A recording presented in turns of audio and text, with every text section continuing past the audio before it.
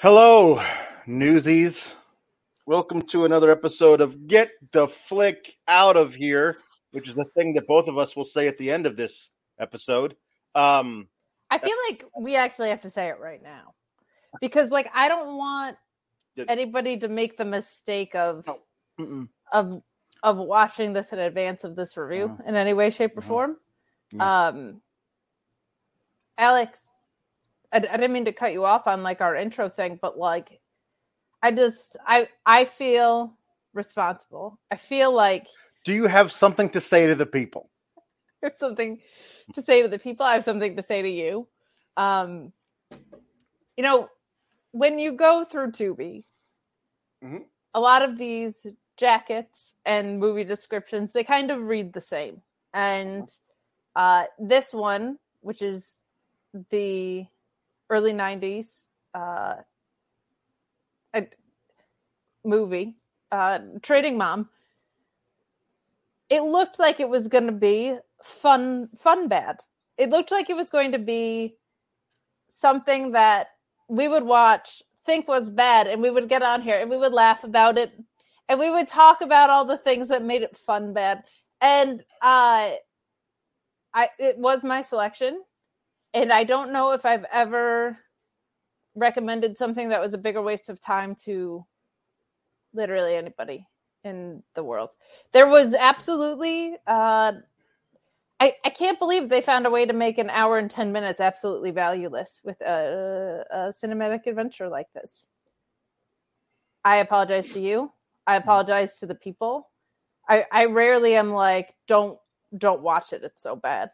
Normally I'm like, I wouldn't spend my time on it. But if you are a completionist of this act or what,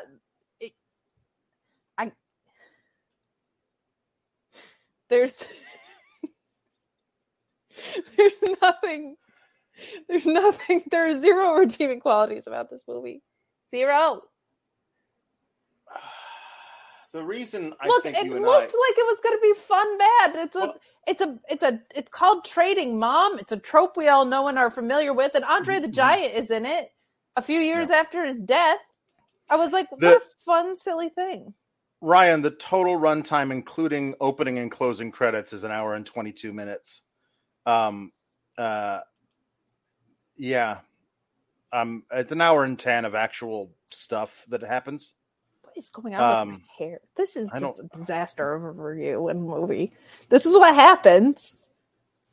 I think the reason, by the way, I'm Alex and she's Kate. Our names are on here, I know. you can send in super chats, but what are we going to talk about with this, Alex? Somehow they may have found an audio only version of this, and they're just wondering what this. The children. It's true. There's probably a lot of people seeking out a Trading Mom review. I mean, the children who were in this may have decided to just search Apple Music podcasts for Trading Mom, and oh my god, the movie that I was in when I was 5 has a podcast about it, but I don't know who these people are. God love you. If that's the case, turn it off now, because I've got nothing nice to say about any of this. I will say it's not your fault. It's not your fault. If you're a child who was in this movie, it's not your fault. I don't know if I've ever seen a movie accomplish me having no emotional investment toward literally anybody in it. And the whole point, the movie requires you to be emotionally invested. Otherwise, there's no chance for it to work. We have to absolutely love these 3 adorable children and want so badly for them to accomplish their quest to get their mother back after they've wished her away, featuring the powers of a woman who works in a garden, I guess. The movie is inexplicable. The resolution's not really a resolution. There is nothing in this movie that works. Oh no, we'll talk about this. There is some sweeping under the rug of a lot of really bad.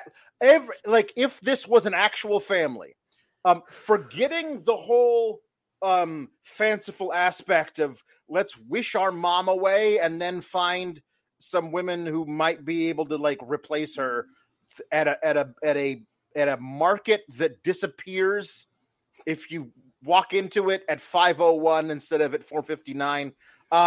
All of dismissing all of that. If this was a real family, all of these children will be in therapy for the rest of their lives. Correct.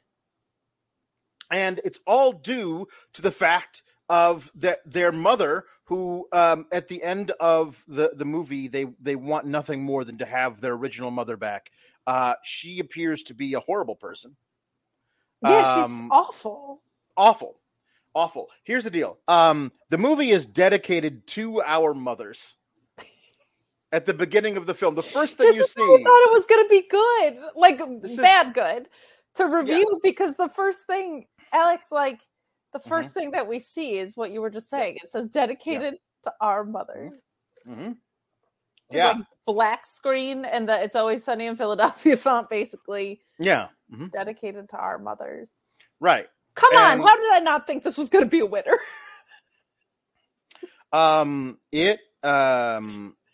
So here's the thing about it is it is not like it's not like good bad, certainly not, and it's not even bad. It's embarrassing bad. I feel bad for the people who were in the film. I don't feel bad for the writer and the director because they're the same person, and that woman adapted her own mother's novel into this film. And I'm going to go out on a limb because I know nothing about these people, but just from watching the film and knowing all of that, I'm going to go out on a limb and say the woman who wrote this novel, who does not have a Wikipedia entry about this novel or about the author, that it may not have ever really been published, but like her daughter knew of it, and it was a story that got read to her in manuscript form. I don't know. But can you do me a favor? It's a big ask. Mm-hmm. Can you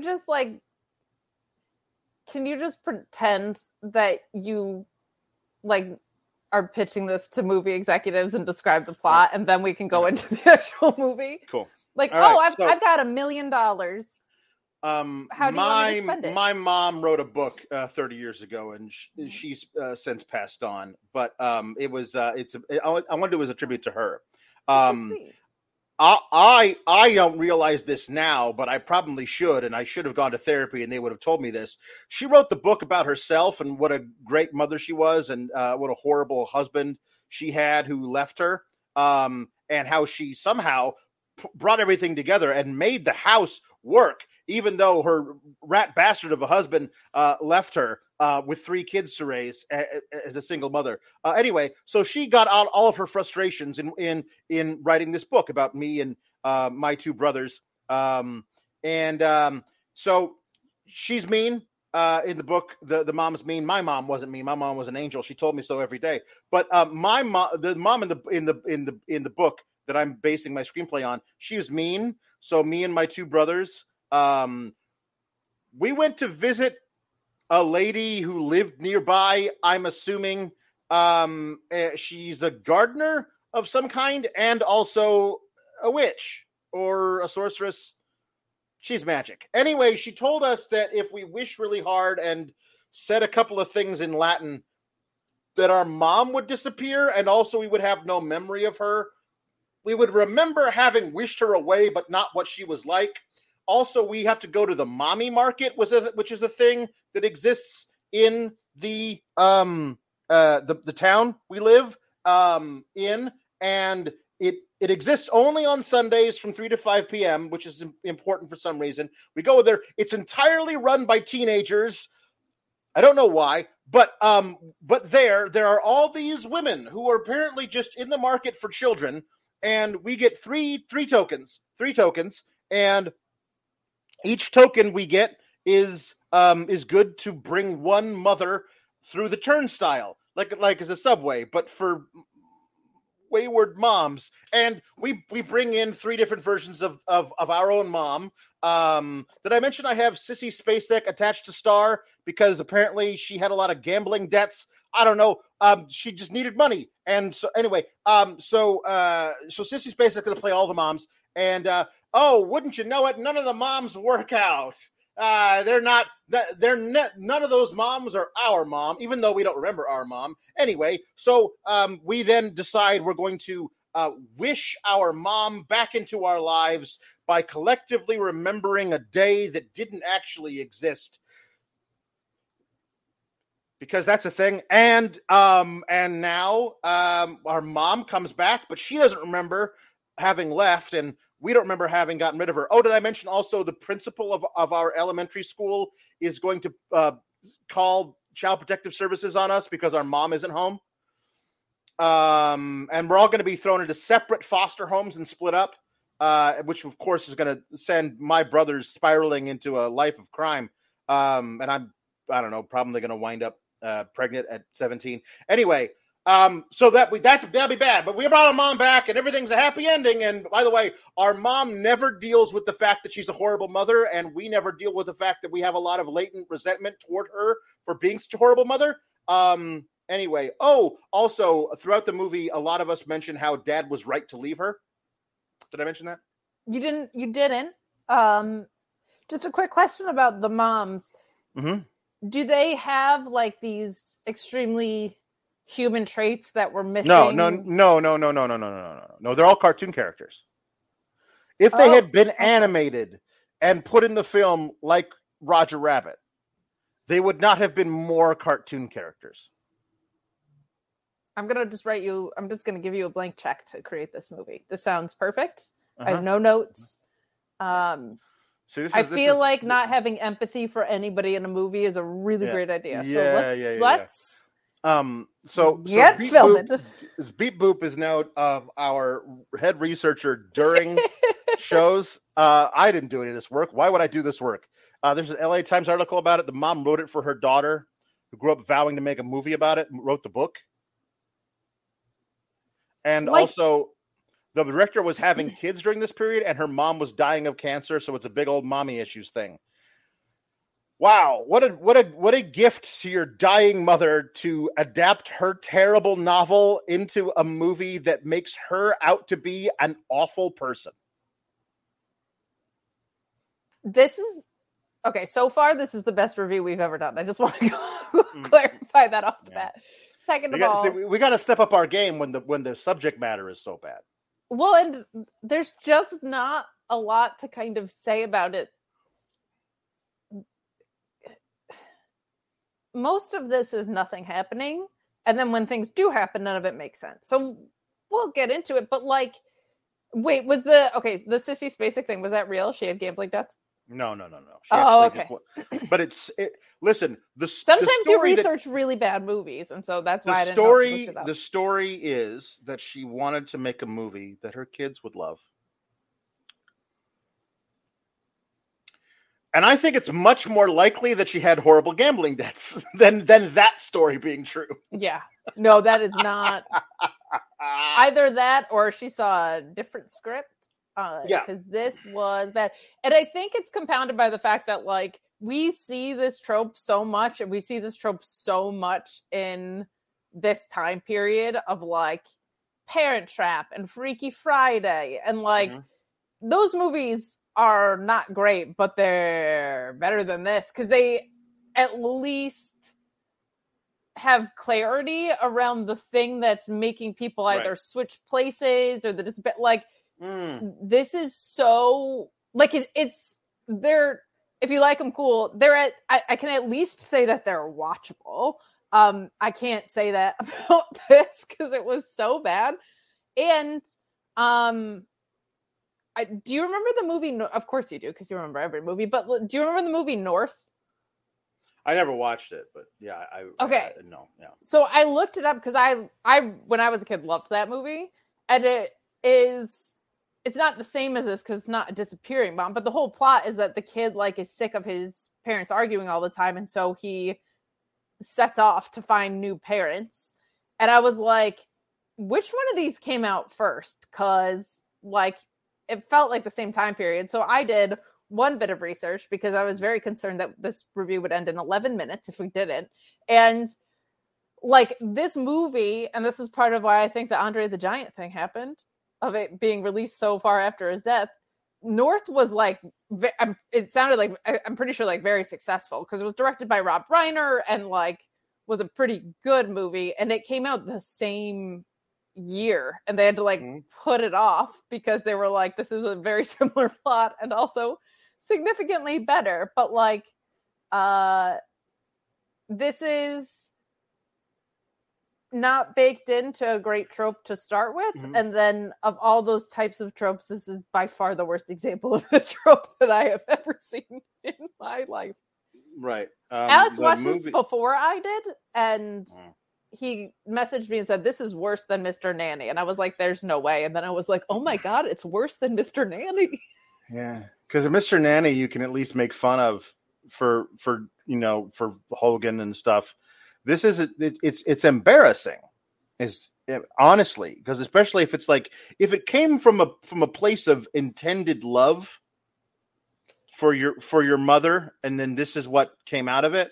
The movie was so bad and tested so poorly with test audiences, they had to hold its release for over a year, which is how the movie came out in May of 94 and Andre the Giant died in January of 93. So he made this in 92 and he died months later. By the way, he's on his last legs in the film. It's very sad. The last thing he gets to do as an actor is get punched in the balls by a 6-year-old with a speech impediment. Like that's the last thing he gets to do on screen in his career is that. But they held it for so long and they were like, you know what? There's nothing we can do to save this. Let's just release it. And it made $300,000 total and it's in being released in theaters.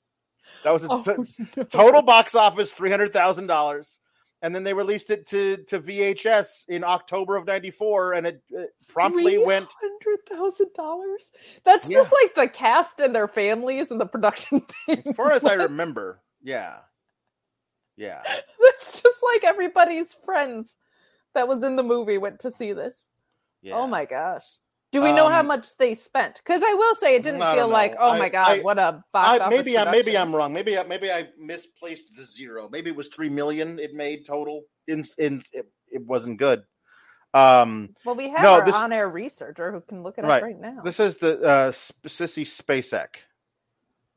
Is the lead of this. The Sissy Spacek, Oscar winner, 6-time Oscar nominee, Sissy Spacek, also featuring as the inexplicably magic lady, Maureen Stapleton, Oscar winner, 5-time Oscar nominee, 6-time Golden Globe nominee. All she needed to do to get the EGOT was to win a Grammy, something she had been nominated for multiple times in her career. Maureen Stapleton.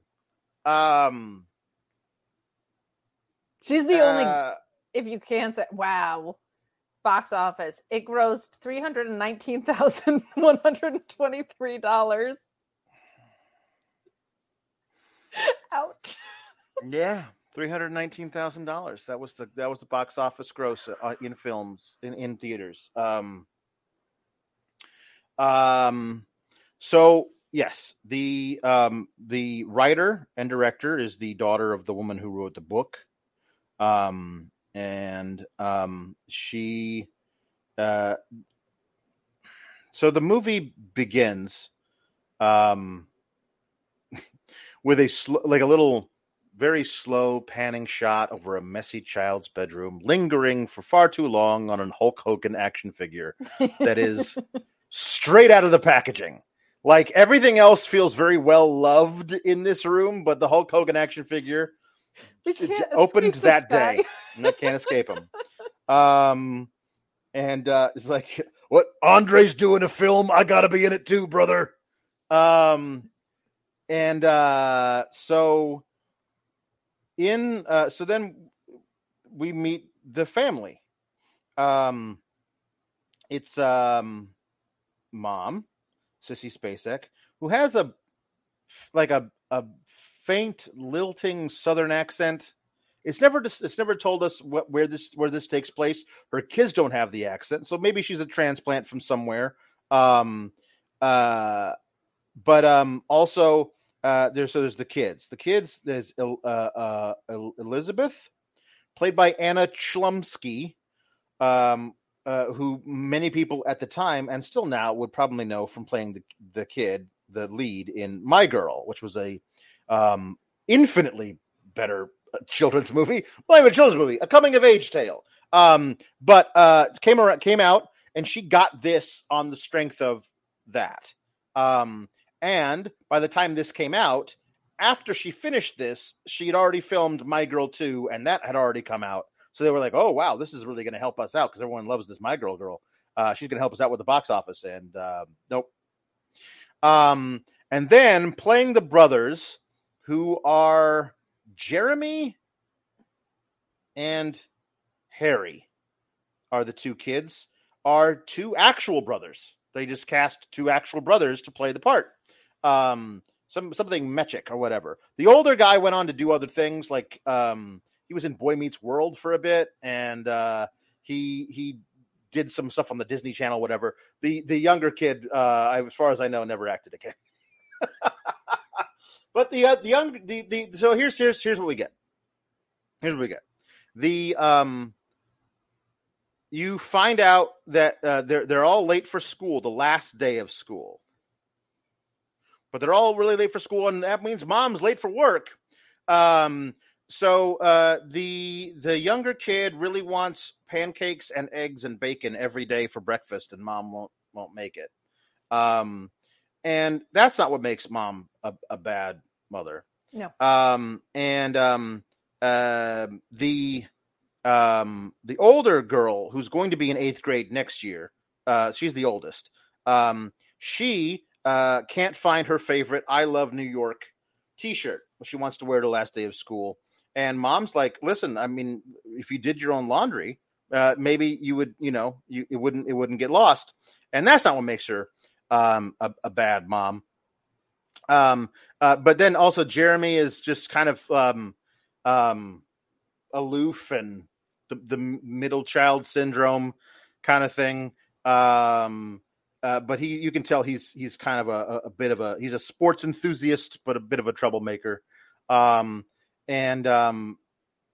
it feels like mom plays favorites with him, oldest boy kind of a thing. But that's not what makes her a bad mom. All of these things put together make her a bad mom. That she is a workaholic who apparently does not communicate with any of her children in any way. Very early in the film, Jeremy says, you can really see why Dad left her. It's a really weird thing to put in a. I was watching the first 20 minutes, going, Dad's dead. Dad, she's got to be a widow.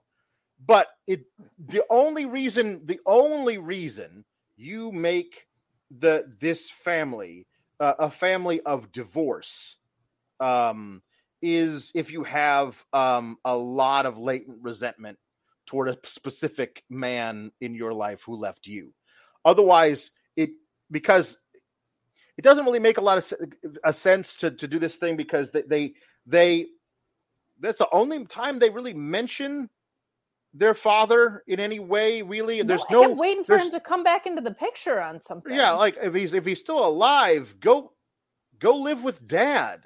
I mean, he left, but like, did he leave without a trace? If so, let's explain that. Went to the corner for cigarettes, never came back. I don't know, but it's just a weird thing. If you make the dad dead, it makes so much more sense, and immediately, reflexively, engenders sympathy from us, your audience, about this entire situation.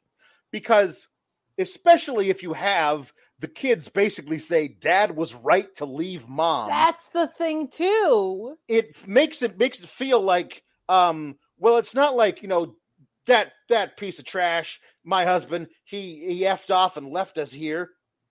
Or was like, and it I'm would trying be to too do dark my to, like, best. go abusive, but like, Right. Yeah. the fact that the kids are like, Dad was right. Yeah. Like, I think they were trying to create a combative environment between the kids and the mom. But like, do you know how hard it is to block sympathy for a single parent character? Yeah. Like, by nature, you're empathetic toward that person because they're bouncing 3 kids and a job. Right. And you're just like, she's If you don't awful. come down for breakfast, you're not going to summer camp. That is the emptiest threat anyone has ever levied at a child in any movie. Because you know that mother is looking forward to that kid going to summer camp and has been looking forward to it since like March, counting down the days where she gets some time to herself. There's also, it's not like this chunk was enveloped in like loving action either. This is just a stand, like the first thing we see is her yelling at them to like clean and denying them anything that they like. Like there wasn't like there was no like, hey, I'm delivering tough love, but it's because I love you. She's just a bitch. Yeah. there were in the time we see her on screen from up until she is disappeared via memory loss. We never see 1 second of her being nice to the kids at all. Maternal, like even nurturing, any kind of like, listen, yes, I understand. How about this? We'll have a compromise, okay? Like, there's no, hey, it's like one of those deals of like, and I guess you have to, otherwise it would be weird for us, the audience, to like understand why they want to wish the mom away. If she's got good points, but like, I understand. I'm very fortunate to have had great parents, but there were a lot of times I hated the things my parents did, but my parents would have their way to explain that it was in my best interest. I just didn't like it, right? Like, hey, clean the house because someone's coming over later is a very easy thing to work at. I never wanted to clean my room as a kid, but a mom is trying to make her house look presentable. Like, there's ways to offset that, and they do zero of them. No, none of that. Anyway, it's the last day of school. Remember, this is I mean, I don't know. The last day of school didn't really feel like school when you were that young. There was usually like I don't know, an ice cream party, and everyone would go outside and run around and play. And it was so at school, after they've all gone to school, we see young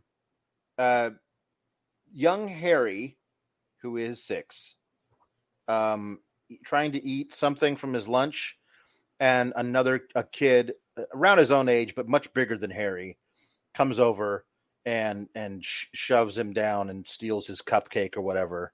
He's like, "Hey, that's mine." It was yours, and he eats it. And then a bunch of kids who Jeremy is playing basketball with go, "Hey, Jeremy, your brother's getting his butt kicked again. Ha, ha, ha, ha." Everyone point and laugh at Jeremy, R.E., his brother being bullied, is just a wonderful thing. Just, all right. Not saying it doesn't happen with kids, but it's this very odd thing. And then so Jeremy sprints over and tackles a much smaller boy than him. Now, that much smaller boy is much bigger than his brother, but at the same point, it does look bad, which is why the principal grabs him and is like, "Hey, now hey, but he was picking on my brother." So it's like, yeah, but you're the older boy, you should know better. And then he turns to the kid who's obviously made a lifetime of this bullying because he's so good at it. This principal goes, "You did absolutely nothing wrong, Ricky." And I feel like there's a lot of that in this movie, of absolute black and white. Yeah, like not. Like you're coming too, because we got to call your mom about this picking on him, because I know that you've been doing this, but we have to find a way to settle this without violence, and you got to stop stealing people's lunches. Like there's, but the principle is not that. The principle is a device of right and wrong, black and white, according to my own morality standards, including walking those two boys toward his office. He happens to see Elizabeth put an unlit cigarette in her mouth. And then all the other girls around her are also having cigarettes in their mouth. She is the only one who gets in trouble because apparently this principal has it out for this family. And, so like, this is a show well before either of our times, but like the Eddie Haskellness of it all. The thing with that was he was doing like clever stuff and getting away with it. Right. Just like a bunch of people beating each other up. Yeah. Like feels like you as the principal should recognize there's two parties involved. Yes. Like there was nothing sneaky. They're just fighting.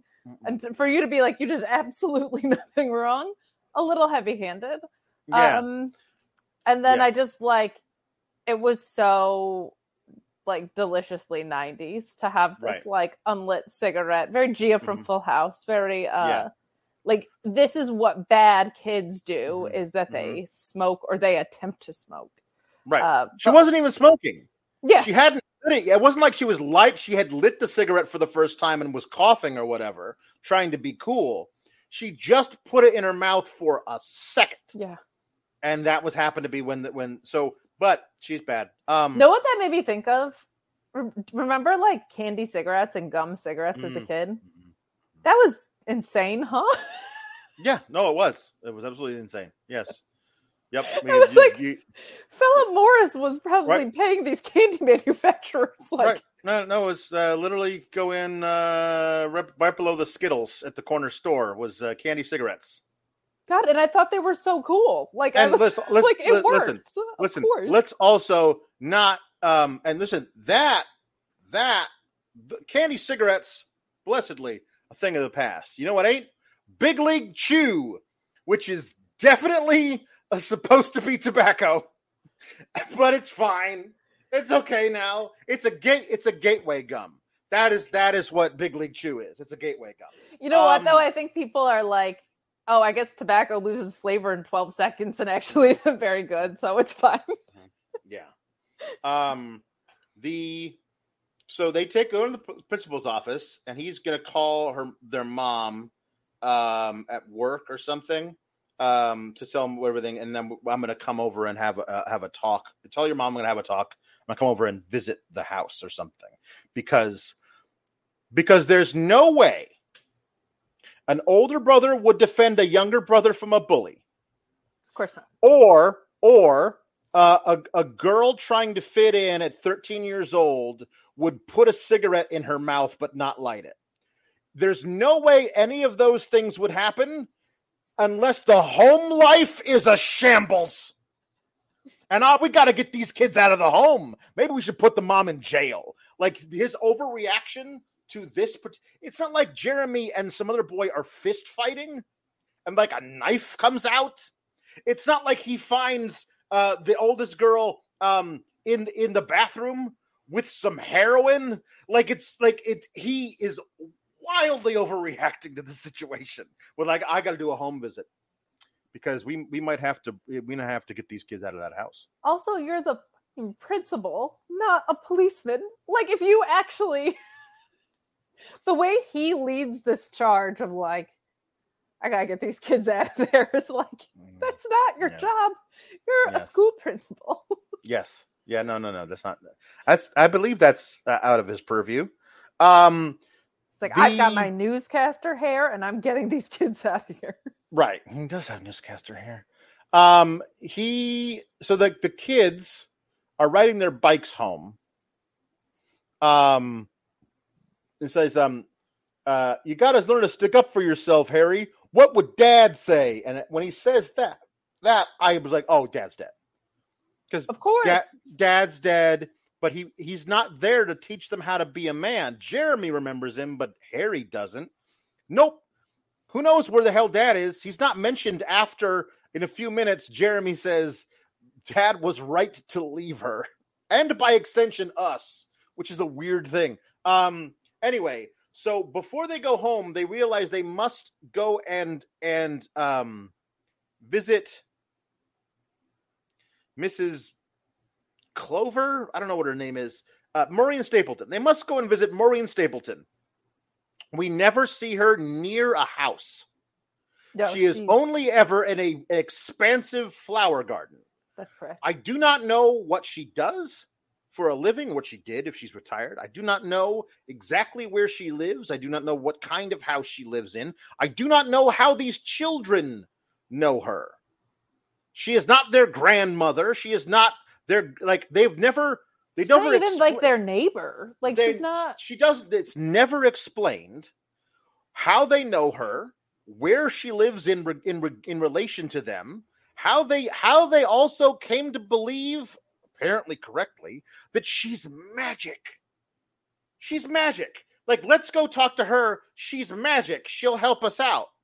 And it's that Harry believes she's magic. The older kids are like, well, we used to believe that, but obviously that's not true, because, magic's not real. Santa's not real. That's where they're at in their life. Okay. I also loved I'm not going to blame a child in a terrible movie for like a bad line delivery, but like it was like a chore that they had to go visit a magic woman in a garden. He's like, oh, we got to stop by. Yeah. Yeah. Yeah. He's like, oh, I gotta stop by this lady's again. I was like, wait, your magic sorcerer older lady friend gal? Yeah. Everybody I feel like has the neighbor that is this character. The fact that they didn't just make her a neighbor is so weird, because I feel like there's always like an old lady that lives next door that's kind of mysterious, that is such an easy thing to fit into a neighborhood experience. Yeah, it was very weird that she's it sounds like in this new Barbie movie that comes out, Ken, his whole job is just beach. Like, he's not a lifeguard. Her whole job is just garden, like garden witch. Mm-hmm. Yeah, she doesn't have a house. So they basically say how mean and what a horrible bitch their mom is, and he's like, "Yep, I understand. I hear you."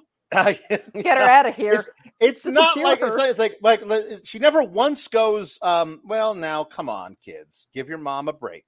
She's dealing with a lot of stuff since your father left, and I know from talking to her, because it'd be weird if I talked to you children but not to your mother. I know from talking to her that she's got a lot of extra projects that have been thrown at her at work, and it's really causing her a lot of stress. She never ever takes up for the mother at all. No. It is as though she is some kind of cipher the children have all together created to be on their side. You know what I mean? Like, it's just like when you imagine a person that you could, like, your imaginary therapist who tells you you're right about everything. That is who this person is. Also, she's magic. And the only way we know that is that she takes a rotten bud off of some flower and puts it in her hand, and then later, as the kids walk away, she opens it and it's all nice and blooming again. So she's, with her magic, has done that. But that's the only evidence we ever get of her being magic. But she says, okay, so what we got to do is you got to go and you got to all sit around and say these magic words, and it'll make your mom disappear, and also it'll make you have no memory of her. Well, what are we going to do without a mom? And I go, all you got to do is go to the mommy market and you'll pick out a new mom. And they're like, yeah, checks out. Great. Let's go back home. And when they get back home, Sissy Spacek, mom, is there, and she's got groceries. I love when they do like exactly 2 grocery bags, because that's as much as it requires you to carry. Mm-hmm. And also bread sticking out the top, stalk celery sticking out the top, and we're just here with groceries and like smoking, fighting. That's it. You are all grounded for the entire summer. No TV, no camp, no nothing. You don't even get to leave this house. So that is her response to this thing, taking the gospel of this very odd overreactive principle. And so she has, again, everything is all or nothing in this movie. And a lot of that is that's the way kids see the world, but also it makes for a really lousy movie. There's no nuance, and none of this makes just you're grounded for the whole summer, which starts as of a few hours ago because that was the last day of school. I, again, realizing that I had great parents growing up, like, if I was getting in fights and smoking, I would definitely be punished, but they would be like, hey, what's going on with this kid? I was a good kid, so it didn't happen a lot. Right. But, like, my sister was the hellion. We switched. I was terrible as a toddler. I was good as a teenager. She was a good kid, and then when I was good, so it never happened. I was good. It didn't really happen. But, like, they would be... The punishment would be for the behavior, but, like, they would be trying to get to the root of it. And, like, there's just no... This movie does not work if there's literally no empathy for the mom. And I'm just like, God, you suck. Like, you suck this. Yeah. Like, and, yeah, man, like, a principal coming over to the house about it feels so fucking weird. Yeah. So they decide to do the incantation to make their mom disappear, because otherwise they're going to be grounded all summer. Yeah. And they'll get a new mom. It'll be much better. So Harry really wants to do it. And Jeremy is like, yeah, sure, let's do it. And Elizabeth's like, guys, it's not going to work. And he's like, Elizabeth, just do it. What do you care? What if it doesn't work? I'll tell all your friends at school you're not cool. What do you care if it doesn't work? If it doesn't work, it doesn't work. If it works, we get rid of mom. And I was like, that's the one time any of these kids actually did anything with their brain. Yeah. I was like, what's the harm if it doesn't work? So let's just do it. It's like the only thing in the movie that's justified. Our little brother is 6. He wants to try it. Can we just humor the kid? Yeah. And so they try it. They say the words, and they're like, and then they wake up the next morning, and their mom's bedroom is emptied of everything. The mattress and bed are still there, but there's no sheets. There's nothing on the walls, and they can't remember her. Also, for the first of many times in this movie, Jeremy is shirtless.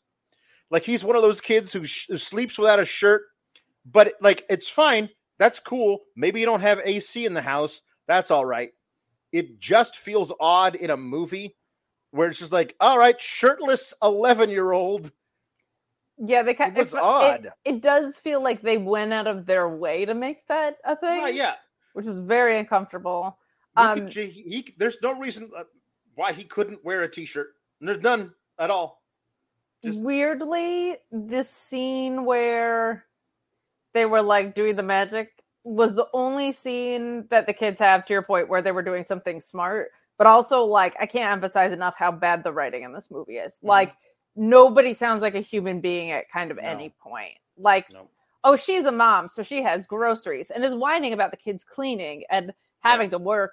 The kids are also so much, my mom's gonna kill me. Oh, you're such, like, a bullying older brother, like, teasing me around. Like, it's just so, like when we review a lot of WWE things, how we're like, that's just not how people talk. Like, that, there was a lot of that in this movie. But this scene was actually better. And the Elizabeth gal is a pretty good kid actor. Like, you can see that there's good actors behind all this she knows what dredge. she's doing. Yeah. But she was pretty good. The older boy went on to do other things. He's all right.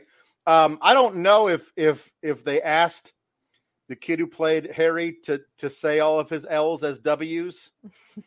He definitely has that little kid thing, though. Or if it was just a thing that happens to young Harry naturally. Lord knows, my daughter is 6, the same age, and she doesn't have that. But I've talked to little friends of hers who do, so it's possible that's a natural thing.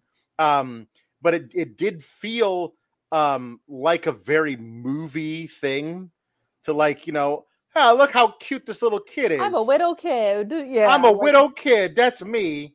But anyway, so they go in the room like, do you guys remember our mom? Like, I remember wishing her away, but I don't remember her.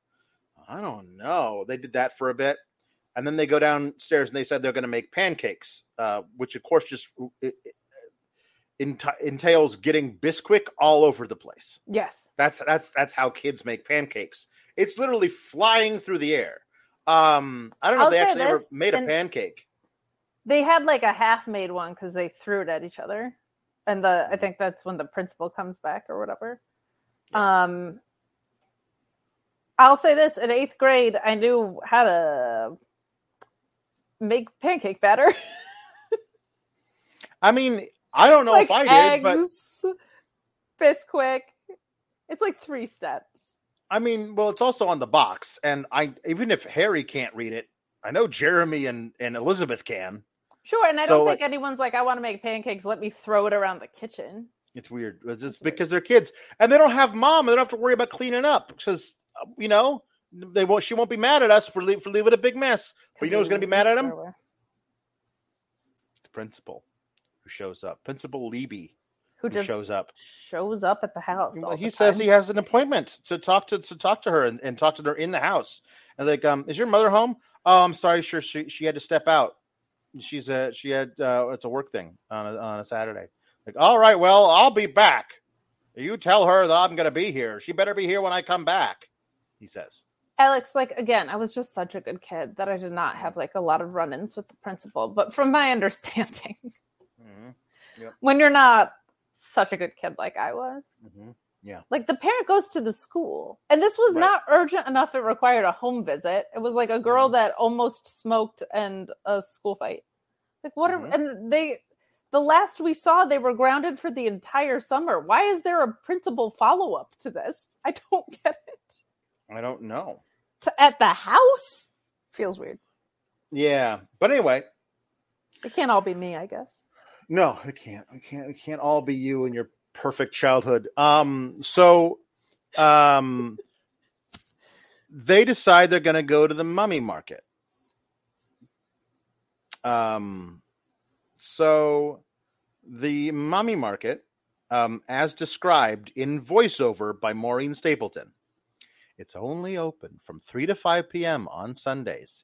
So take the bus to the downtown area, walk past the open air market till you get to the last stall. Turn right, go down a cobblestone street. At the end of the street, turn left. Then turn right down a narrow alley. At the end of that alley, and this is thing, and then we watch the kids all do it, and they get there, and they turn left, and there's the mommy market. There's a big clearing in the midst of a bunch of buildings, and there's a bunch of kids there. Apparently, this is a very, very popular phenomenon, wishing your mother away and then going to pick a new one. There were dozens and dozens of children there looking to pick new moms. So mom prostitution was very weird. Very, very, very odd. Yep. Mm-hmm. But I'm also like, how do you have 2 little boys in this movie and neither of them are like, is there a dad market? Like that felt like such a gaping thing of like, hey, our dad was right to leave, but we never want to make any effort to see him in all of this. Mm-hmm. But like, could I just have maybe my mom wouldn't be so fucking stressed all the time if there was a dad market. Like, can I also have, can I have 2 parents that I get to choose? No, they specifically tell you, no, you can't. No, okay. Not. So they go and they talk to the manager of the mommy market. Who's 15. Who is 15 years old. He's older than those kids, but he's not old enough to be running a business, let alone a whole mommy market. And I'm kind of skeptical of the mommy market immediately, because what's going on with your mom that you're 15 out here running a mommy market? Listen, Chester J. Lampwick, I don't like the cut of your jib. Okay, I don't know what you're doing. I think you're a bad influence on all these kids. How do I know that these moms are up to snuff? Because you say so? Yeah, there's no Amazon ratings. Like, no. I need to see references. This should be at least as stringent as hiring Mary Poppins. It is not. You go down an alley and you have Tyler over here tell you like what? No, hey Braden, yeah, can you show them the new models? No, I'm sorry, Tyler and Braden don't get to pick my new mom for me. Yeah, I don't understand. I don't. No. This is ridiculous. Why is the child running the mommy market? I guess because, but that's dumb. Like it should be grandmothers. Grandmothers should run the mommy market. Like that would like it should be that. You know who you could also do if you're going to have Sissy Spacek play a bunch of people? Have Maureen Stapleton play in a different wig, in a different style. She could play and that's the whole thing. Is like, don't we know you? I don't know what you're talking about, dear. Like if she's actually the one running the mommy market, but in disguise because she's magic, like it would make sense that it was her friggin' idea. And she's magic, can make the whole thing happen, as opposed to, you know, the captain of the lacrosse team. Like I don't on the JV team too. On the JV lacrosse team. His mom has to drop him off at the mommy market because it was either this or summer camp counselor. He chose this. Mm-hmm. Yep. So I will also say there's like as disproportionate as the principal is in the over response to the behavior, these kids are very underwhelmed by the fact that their mom just disappeared and they are at a market to pick out a new mom. Like they should be a little bit more alarmed by this whole situation, I would say. They're kind of just like, oh, okay, we get 3 tokens? That's neat. Like, what? Yes, as Tyler or Braden describes to them, Braxton. It's probably Braxton. He looks like a Braxton, yeah. Says here you have 3 tokens. Each family gets 3 tokens. 1 of you, 3 of you, 9 of you. Everyone gets 3 tokens. The token will allow you to open that turnstile and take the mom out with you. We've figured out through a long, arduous process that started when I was a zygote that that only 3 is the magic number. If you can't find a mom that's suitable in 3 tries, you're never going to find one. No mom. No bonus rounds. No bonus rounds. That's it. Also, he says, they say, so is there a daddy market?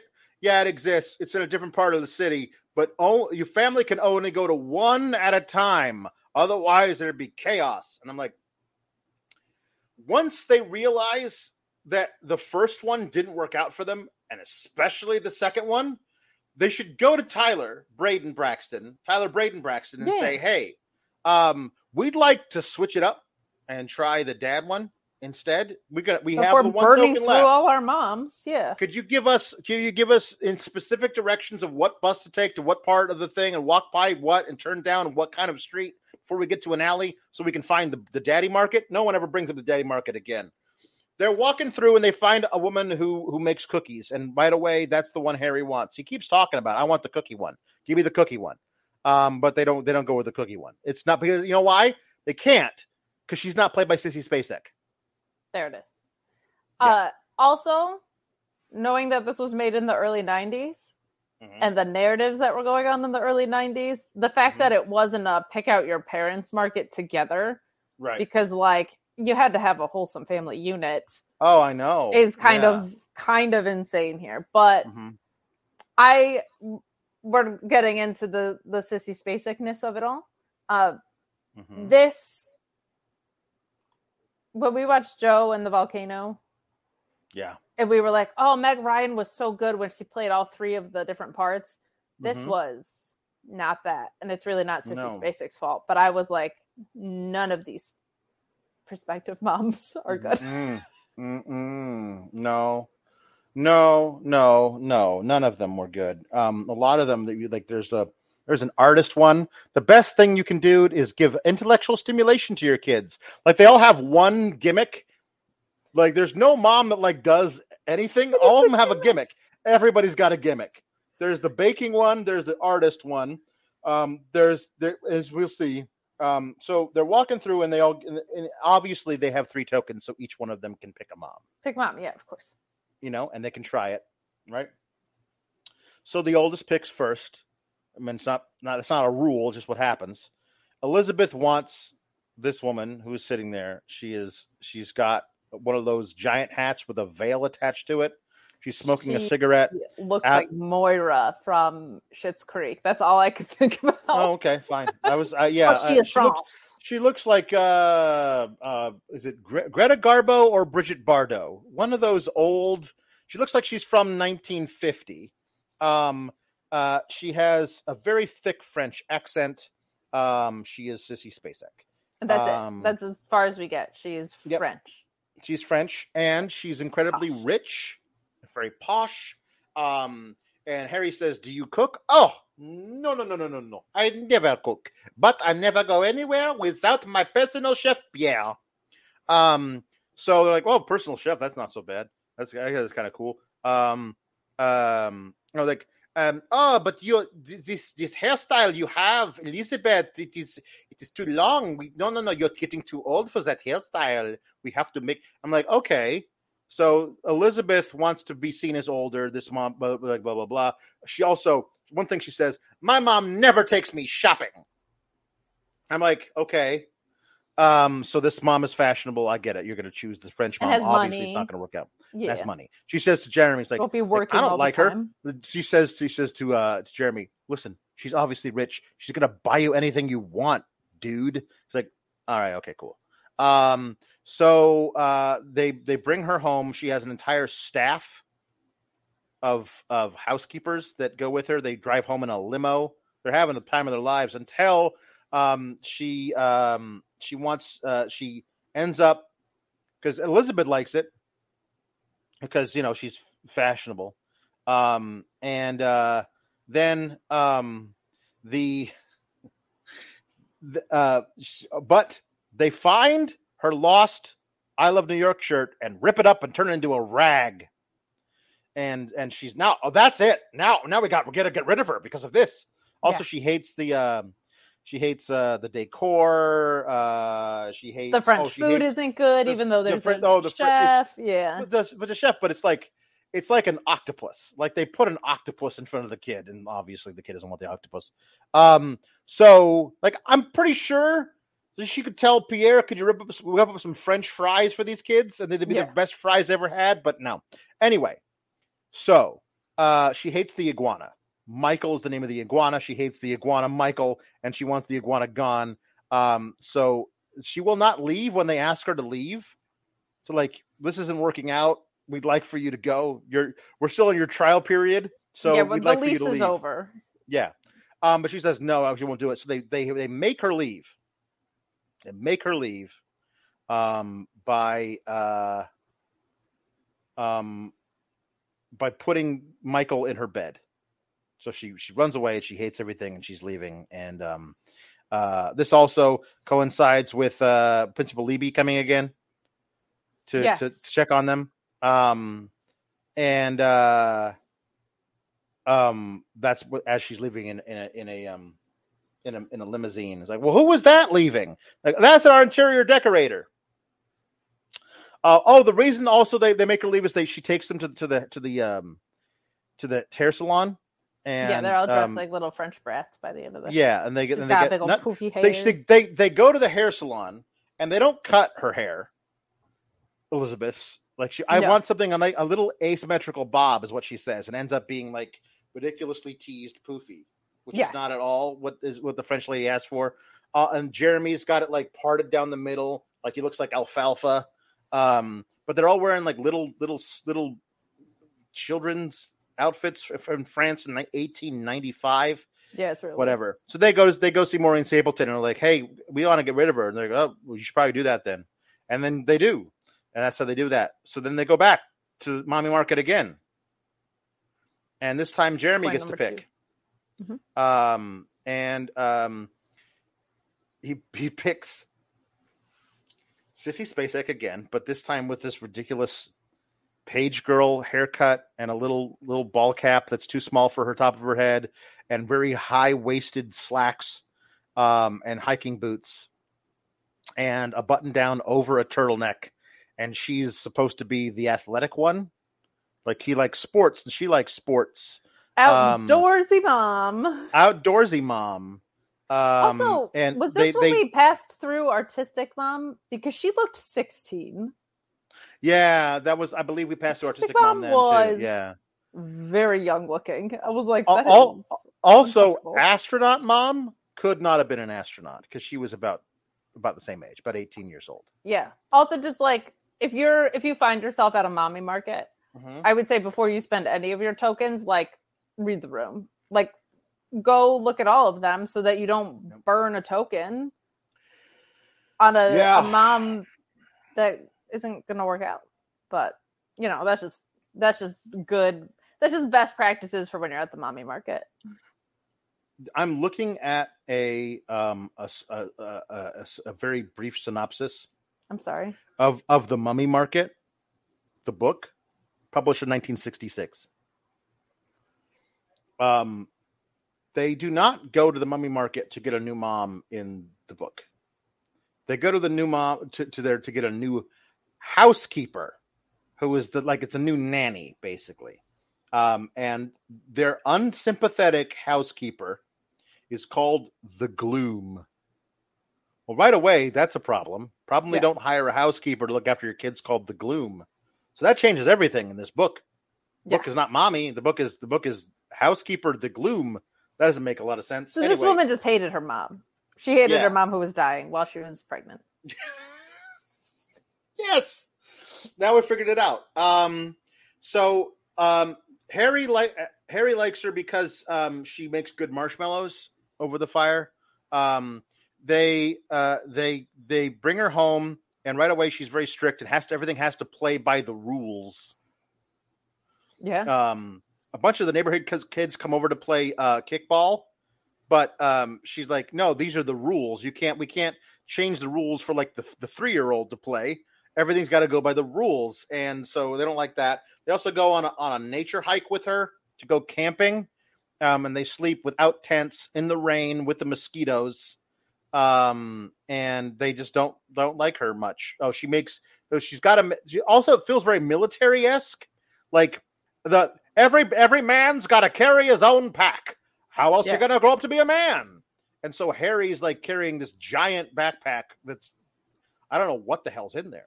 But it's too heavy for him, and they make Harry carry it. And they sleep in the rain. Like this was an outdoor hike. And they're just like miserable in the rain. It was like bug bites build character. I don't know why she's sounds like a Kennedy. She gets this weird clipped northern New England accent. Hello. I think because she played like 6 things and they were all so cartoonish, I'm sure she felt like she had to. Well, but listen, it's weird. I get why the French woman is French. I get why the Russian circus lady is Russian. I don't necessarily know why they picked this accent for this character. Outdoorsy woman. This is me. I'm an outdoorsy woman. Well, gotta go. Like it sounds like a newsreel reader. This just in. It is very. This just in. I'm a terrible mother, and you probably shouldn't go to the mommy market again. Otherwise, you're going to find somebody else who's bad. Have you seen these vacuum cleaners? I'm selling them door to door.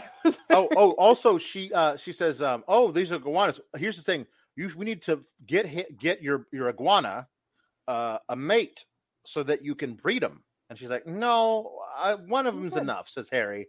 Like, no, you should breed them because then we'll stuff them. We'll kill them all the babies, and stuff them and put them around the house. And then they see a raccoon. It's like, oh, look, children, a raccoon. Let's chase him down, kill him, and stuff him. Like, no, it's a raccoon. It's just we don't have to kill it. No, we'll stuff it. I'll set up a trap. Like, I don't think outdoorsy people are always taxidermists. It was a very weird conclusion to jump to. Especially with a pet. Like, weird. But anyway, she decides that she's going to set up a trap for the raccoon. This comes into play in the very last scene of the movie, but never again before that. But anyway, they tell her to leave, so she does. She packs up her pack, and she walks off into the distance. They only have one more token left. We got to do this right this time. So they go and they all looking through these things are trying to like, I'm not sure if I want this one or not. And Harry wants to run away and join the circus. That's what he said in the very first scene of the movie. So he sees the circus lady on the trapeze, and I want her. You got to pick one, and you got to pick one, Elizabeth. So I want her. And so they choose the circus lady to give it a shot. Hey, I know we've only got one more shot at this, and then we're orphans, but why not try the most outlandish one possible? What it should have been, if this is smart, is they have one more shot. So they pick one that, oh my God, well, actually, like, this is good for you, and this is good for you, and this is good for you. And all around, she's not great at any one thing, but she seems to be good at a lot of things. And then she turns out to be a total disaster when they get her home, as opposed to picking one that's obviously going to be a total disaster as their last shot at this. That doesn't make any sense narratively.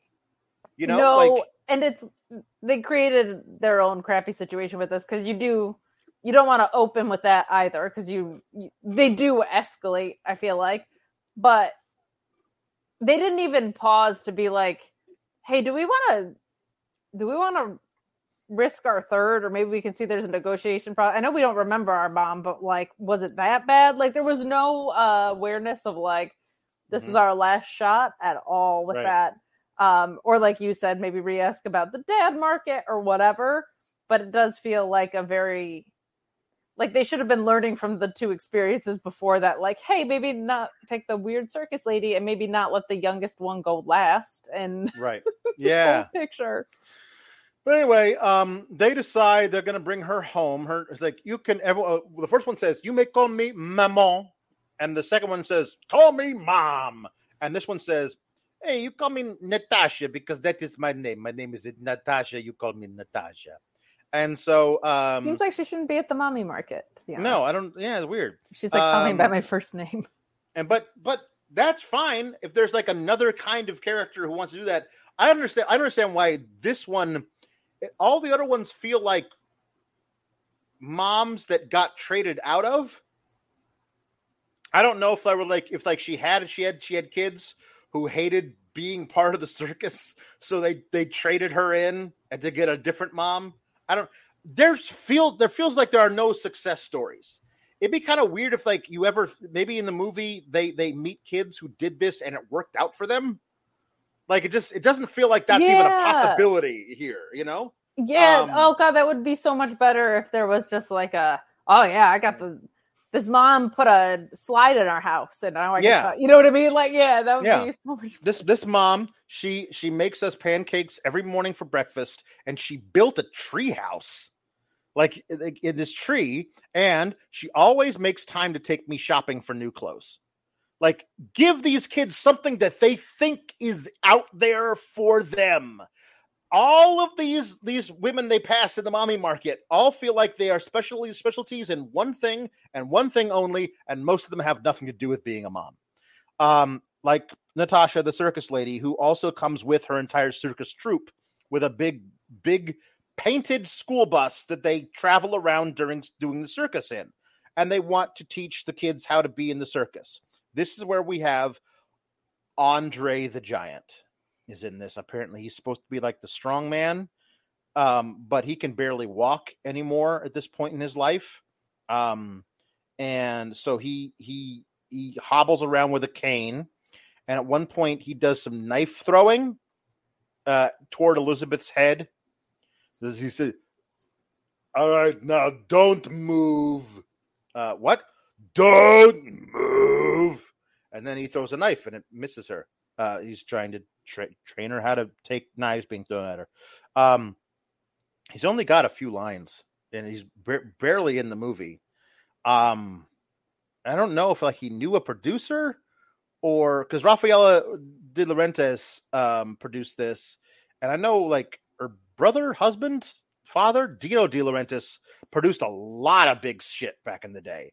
And I don't know if like maybe Andre knew that guy, and they asked him to do it and he did it as a favor. It just feels very odd that he's in this movie, because you could have picked any big strong dude to be in the movie. You didn't have to be Andre the Giant. Well, who's the biggest, strongest dude though? I mean, not anymore. Not anymore. No, he looks like a 7'4", 500-pound great grandfather. The way he's moving around, yeah, it feels sad. Like, it is a little sad, especially because we knew, right? Yeah. I don't know why I assumed Andre the Giant had a bigger role than a cameo in a circus, but like for some reason I was like, I think because of the dad who left being justified. I don't know. I didn't think he was like gonna come back as the dad, but I thought maybe he would be Andre the Giant is the dad who left. Oh, that would be so much better. I didn't think he was gonna be that guy, but I thought like, I don't know, we have this magic woman running around. Why wouldn't we have Andre the Giant be like a paternal guide? And I don't know. I didn't think it was just gonna be a nutshot appearance. Yeah, but but it was. Anyway, they asked Natasha to leave, and she's like, you're joking. Haha. No, we never leave. We here forever. Now we have to practice for our next circus performance.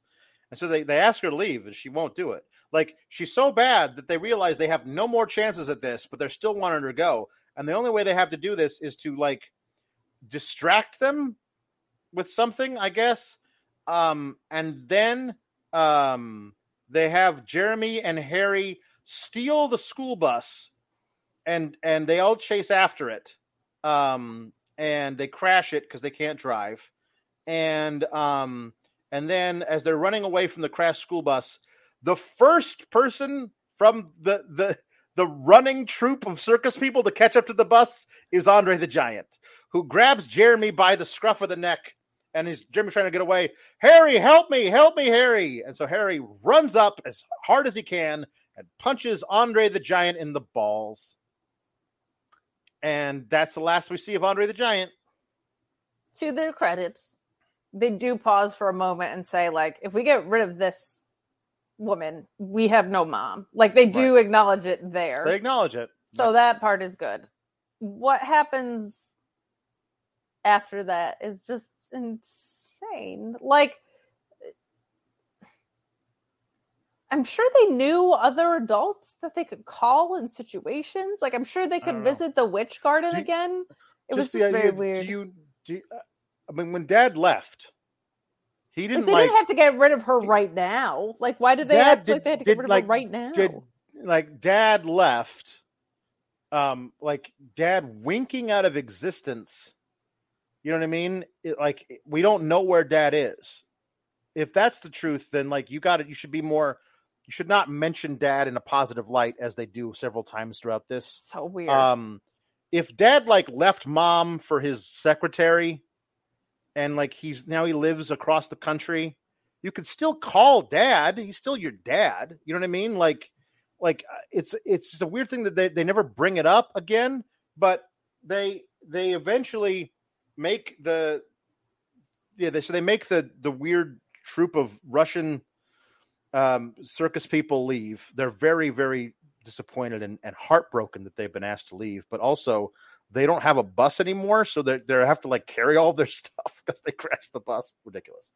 But they decide they are going to try to they go to Maureen Stapleton again, who's like, yeah, that's too bad. I guess the only thing you could do is maybe try and all collectively remember your mom at the same time. And to do this, I'm going to suggest something that makes no sense. How about you say the names of wildflowers all at once, and that will bring your mother back. And so yeah, we'll try that. But other than that, let's go back to the mommy market and see if we can sneak one in and steal one. So literally they sneak in. A diversion is caused, and they sneak in, and Jeremy steals the lockbox full of tokens and smashes it on the ground while there's a calamity going on. And they steal a token so they can go and find a mom, and all the moms that they rejected have now come back to the mommy market, because that's what happens when you get rejected. You just go back there and somebody else will pick you out. The It's circus, a mom prostitution ring. so Natasha, the circus mom, she sees them and sounds the alarm from up in her trapeze. The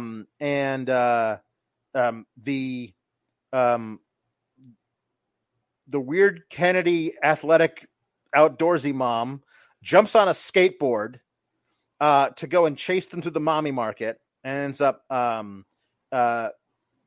accidentally being hit by the trapeze artist who is swinging down to stop everything, and they go flying off in the air. But that's a lot better than what happens to French mom, because French mom actually is able to corral one of them and gets knocked over into cowgirl mom's stall, where there is a pony, and she's sitting there very woozy, and she wakes up. Oh, she's Miss Fancy Girl.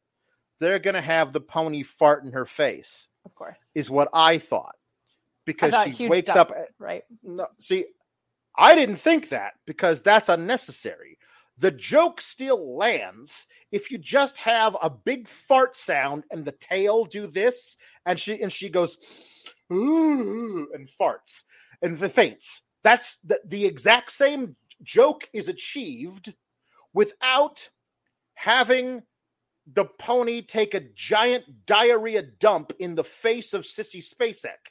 This is a movie that she very badly apparently wanted to do so her kids would love it, and apparently she believes her kids would love watching her have pony poop all over her face. Like she wipes it off of her face and looks at it and then sniffs it, and then she faints. None of that has to happen. Like no, and I thought it was going to be on her achieves clothes. the same, but it was on her face. That was my thing. Was like face. it should ruin her fancy clothes, but it was not on her fancy clothes. It was on her face. It was a little scatological for my tastes. Didn't need the visual of the poop, because it will. The best part about this movie, that fake pony poop looks pretty real. Pretty all right. The props department kills it. Props department, not bad. But they're unable to.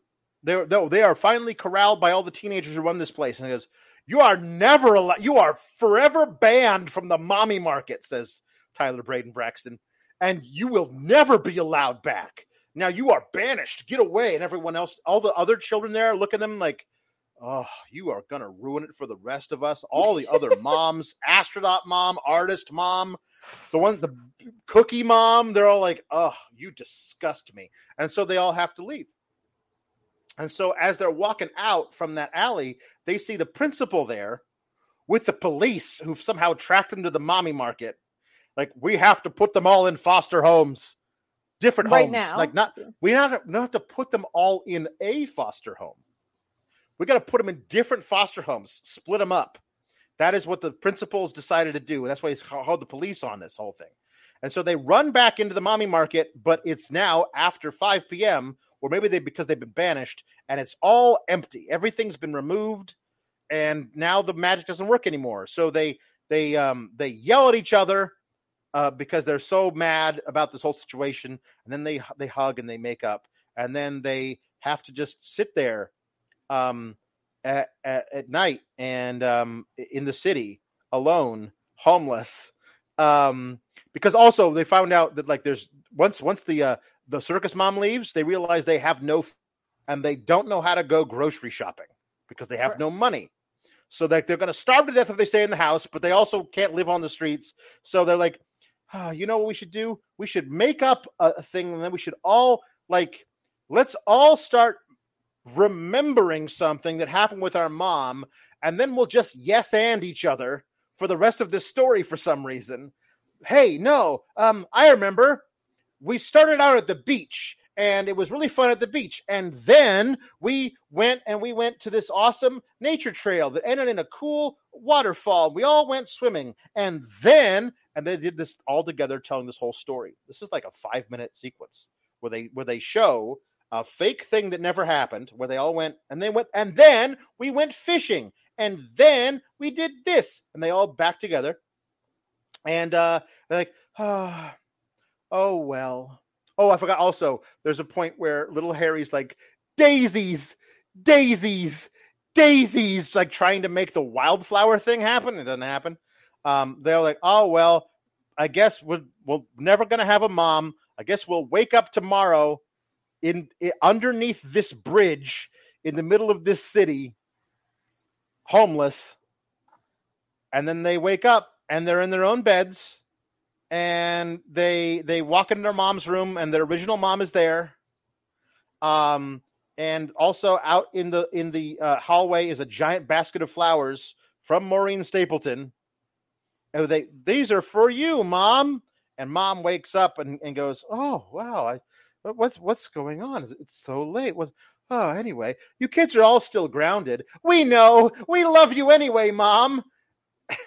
And that's basically it. Like, they talk about how much now they love their mom, and they were wrong to not love their mom. And their mom doesn't also go, maybe I was too hard on you kids.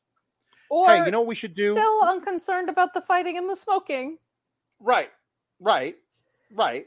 That's true.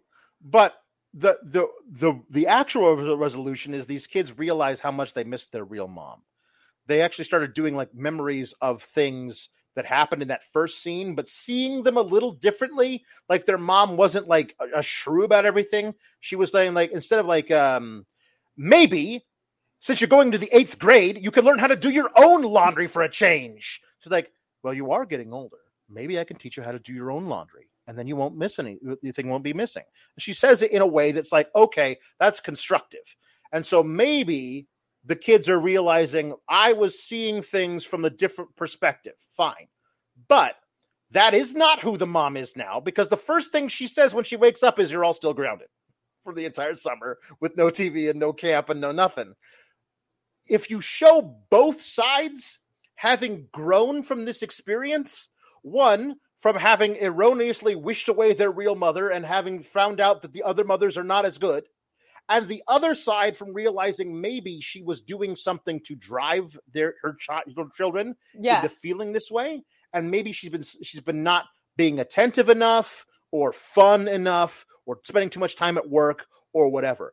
The mom makes zero growth about any of this. All of her narcissistic, workaholic tendencies are still there, which feels like this is mom saying, see, kids, see how I'm always going to be the best option for you? Just doesn't work out right. Okay, so you sped through a lot, and there are moments that I have to call out because I had false optimism. Okay. Oh, no. Yeah. Oh, that's the worst. That's the worst kind. It was really sad. There was a moment where I was like, oh, they're going to do something really clever. No. The Garden Witch with the wildflowers thing. Yeah. Why did they specifically say a spell that was just something like, if she had said these wildflowers will conjure up memories, and the memories are the things that unlock her right. Why did you specifically go out of your way to say that the solution was not the thing that ended up being the solution? Is so weird to me. So weird. The melee at the mommy market also wasn't like my favorite. You don't say. Like, and just the notion of like, you are banned from the mommy market instead of like, hey, this didn't, like, you have no mom anymore, is like kind of maybe we should be treating that with the harshness that was here. But yeah. I thought when they came and said you're going to be put in a foster home, I was like, oh, they're going to have the original mom foster these kids, and it's going to come back in this really cool way where it was like the harshness that she had kind of gets offset by the fact that like she went out of her way to foster these children and adopt them, and like maybe it'll be a thing like they traveled back and the dad was there or something. But then like I thought, oh, that's a really cool ending, because I think fostering and adopting is probably one of the most selfless things you could do. It would like offset all the harshness that we got in the beginning. No, not even close to what happens here. And I was also like, that would be kind of cool if the resolution wasn't magic, but was just like an act of love. No. Yeah, no. Wouldn't that be cool if weird. if the original mom, having been wished away, and was at the mommy market, and they would pick her? You know, I was waiting for that too. I thought she would be in the actual mommy market in some way because like she because actually they don't really loves because being a mom. They don't remember her, and she doesn't remember them, but we know that's the actual mom. And when they bring her home, everything just seems to fit. Like, and Everything because makes they don't sense. have that, because they don't have those years of resentments built up, like all of the little idiosyncrasies don't piss each other off. Like it becomes like if we could just start, not a new person. I just want to start over from a different point, and then we can branch out from there. Like that would be a wonderful like. That's like, I don't know. There's this one any seems emotional familiar. gravity to that. Yeah. None. And then I thought when they had the flashback day and they were doing like outdoorsy stuff, I was like, oh, like the outdoorsy mom. And then they're going to remember that they went to the circus and had this amazing time. And then it turns out they went shopping and found this really cute French outfit. No, none of that. And I was like, that would be so fun because everybody lined up with like one of the cartoonish moms as a part of the memory of the mom thing. No, it is very odd that all of their really great memories surrounding their real mom are all things that the second mom that they hated so much would have loved to have done with them. I thought it was like a perfect setup for why they would have chosen the moms that they did. And then they didn't do that. And then, yeah, they, in the resolution, if you can call it that, they switched the entire dynamic of the relationship, but literally nothing about the mom. It's like, we just love you now. And she's just still the same unempathetic bitch that she was before. Mm-hmm. Like, you can't change the dynamic of, not even change, flipped the switch on the dynamic of the relationships because of this weird experience and have nothing be different about her at all. Yeah. And what is the principal's deal? Get off their jock with this. Like the fact that the principal went to this mommy market with the like he is obsessed with this family. Because like if you call the cops because you're worried about the welfare of a child, like I don't think you don't go with the cops. Like this was just he's obsessed with him. It's very odd. So they had some opportunities to do things that I don't think it would have salvaged the movie. The movie was pretty much wall to wall. But like I really thought like when they said foster home, I was like, oh God, that's like the perfect contrast to what we saw in the beginning of the movie. No. Was she at the mommy market? No. I had the same thought of like, oh, they're going to pick this woman that they don't remember, but it's going to feel familiar. Actually pretty all right. No. Also, yes, I can't stop doing this. Alex is trying to fix bad creative again. I unironically love it. That is all I can do. It's my I think only thing. I was doing it too, because you just... Well, when a movie is this bad, you're like, well, is there a good movie hidden in here somewhere? Is what I always will try and figure out, but no. Somebody in the chat said this initially had a $40 million budget, and I need to know if that's true. Because if it made $320,000, it had a $40 million budget. Oh, sissy. What are you doing, sissy? Also, earlier in the movie, while all the kids are playing are making pancakes, I Feel Good by James Brown is playing. And at the end of the movie, they play it again. So they got the rights to James Brown song, and they that is it. That's all the rights they paid for, and they're damned if they're not going to use it twice. And the way it plays again is that the raccoon trap that was set by the other mom that is not supposed to have actually existed, because they go back in time, because there's 3 weeks that have passed. They spend a week with each mom, but they go back in time to the day after they said goodbye to her. That's right, yeah. And the principal is coming to the house for the first time to meet with the mom. Not all the other times haven't happened, but the raccoon trap set by the second mom is still there, and the principal steps in the raccoon trap and gets pulled up, and then they do that. So okay, so I googled because I needed to know about this budget, and it said that it had a $40 million budget, and the website that I found this on is called theschlockpit.com. So I think we can be getting all of our recommendations from there moving forward. I believe that I'm going to go ahead and bookmark that because that'll be a great resource. Oh my God. Yep. I don't know how much harder I could get the flick out of here. This is truly one of the worst movies we've ever done, and we've done some bad movies, but usually there's some sort of redeeming quality. I would say kind of like Maureen does a good job of playing the most undefined weird character in the world because she's just incredible, but like there are no redeeming qualities about this movie. I don't really care about the kids all that much because they don't seem to be concerned at all. The mom is a bitch. The principal is ridiculous. Like there's just no...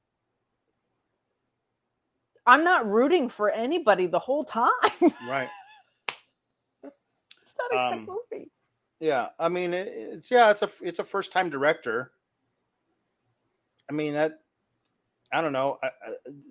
It just the pacing is weird. I don't know if there was like this long when it was an hour and 10 minutes. I know it's like I'm watching going like when is business gonna pick up? Like it was just there's nothing happening here. It was so damn when slow. When is Andre the Giant gonna come back as the dad? That's what I was waiting for. Man, I thought there must be some kind of good resolution to everything, and there just wasn't. It's impossible to navigate. Once they made the mom somebody you can't sympathize with, there's nothing you can do with this. There's nothing because it's you don't care that the mom's missing because she's a bad mom, so it falls apart right there. You're kind of like, go get a different mom. She sucks. Yeah, yeah. And that they made the dad someone that they're like, good call, Dad. It's so weird. Yeah, Dad. Yeah. Dad was totally right to leave her. And us, I guess. I mean, I didn't think about that when I said it, but okay. She's so bad that we're like, it's not even worth having a relationship with us. Yeah. How do you make it hard to root for a single mom in the 90s of all things? Like it is odd. There was a lot to like the idea of the older boy blaming the mom for driving away the dad because of some kind of weird euphemism she had to say when the dad like just split, and him coming to terms with the fact that he puts his dad on a pedestal because he was 6 when his dad left, and that was his whole world to him. Like there's a lot of really interesting like childhood therapy stuff you could do with a premise like this, and they did absolutely none of it. And you know it didn't get left on the cutting room floor because it was an hour 22 with credits opening and closing. Well, the thing is, there's a lot of stuff that could have been left on the cutting room floor because it was worse than what is in the movie. You know, I don't think they set out to make a movie that was hour and 22 minutes long. No, you know what I mean? And I think they thought like, oh gosh, like the carousel of moms is going to be so fun. Like Sissy Spacek will be so great, and these 3 cartoonish moms is going to be like such a showstopper. And they just there was nothing maternal about them. And I was like, it's called a mommy market, not a mommy and French staff or mommy and circus market. Like, I guess the mommy comes with whatever crews came out. It was bad. Right. It was one of the worst movies we've ever done. Get it so far out of here. Yeah, it's just the farthest. You calling out the delineation of it's bad versus like it's embarrassing to be associated with as someone who like there were Oscars. I'm embarrassed for these people. That. Yeah, that's like kind of the differentiator there. Yeah. Anyway, oh yeah, boy. Okay. Anyway, get the fuck out of here. And next week we'll pick something maybe from the Schlockfest, whatever it is. The Schlock Pit, yeah. The Schlock Pit. Well, maybe we'll pick something from there. I don't know. Or maybe we'll pick a good one again because this was so bad we might have to get this out of our system. Offset it. I don't know. Yeah, next week we're going to say, get the flick out of here. Goodbye, everybody. Have a good weekend. RESPECT. Click the subscribe button and find out what it means to me. Nah, that doesn't have a ring to it. But if you like videos about real news stories that are funny, stupid, or weird, subscribe now.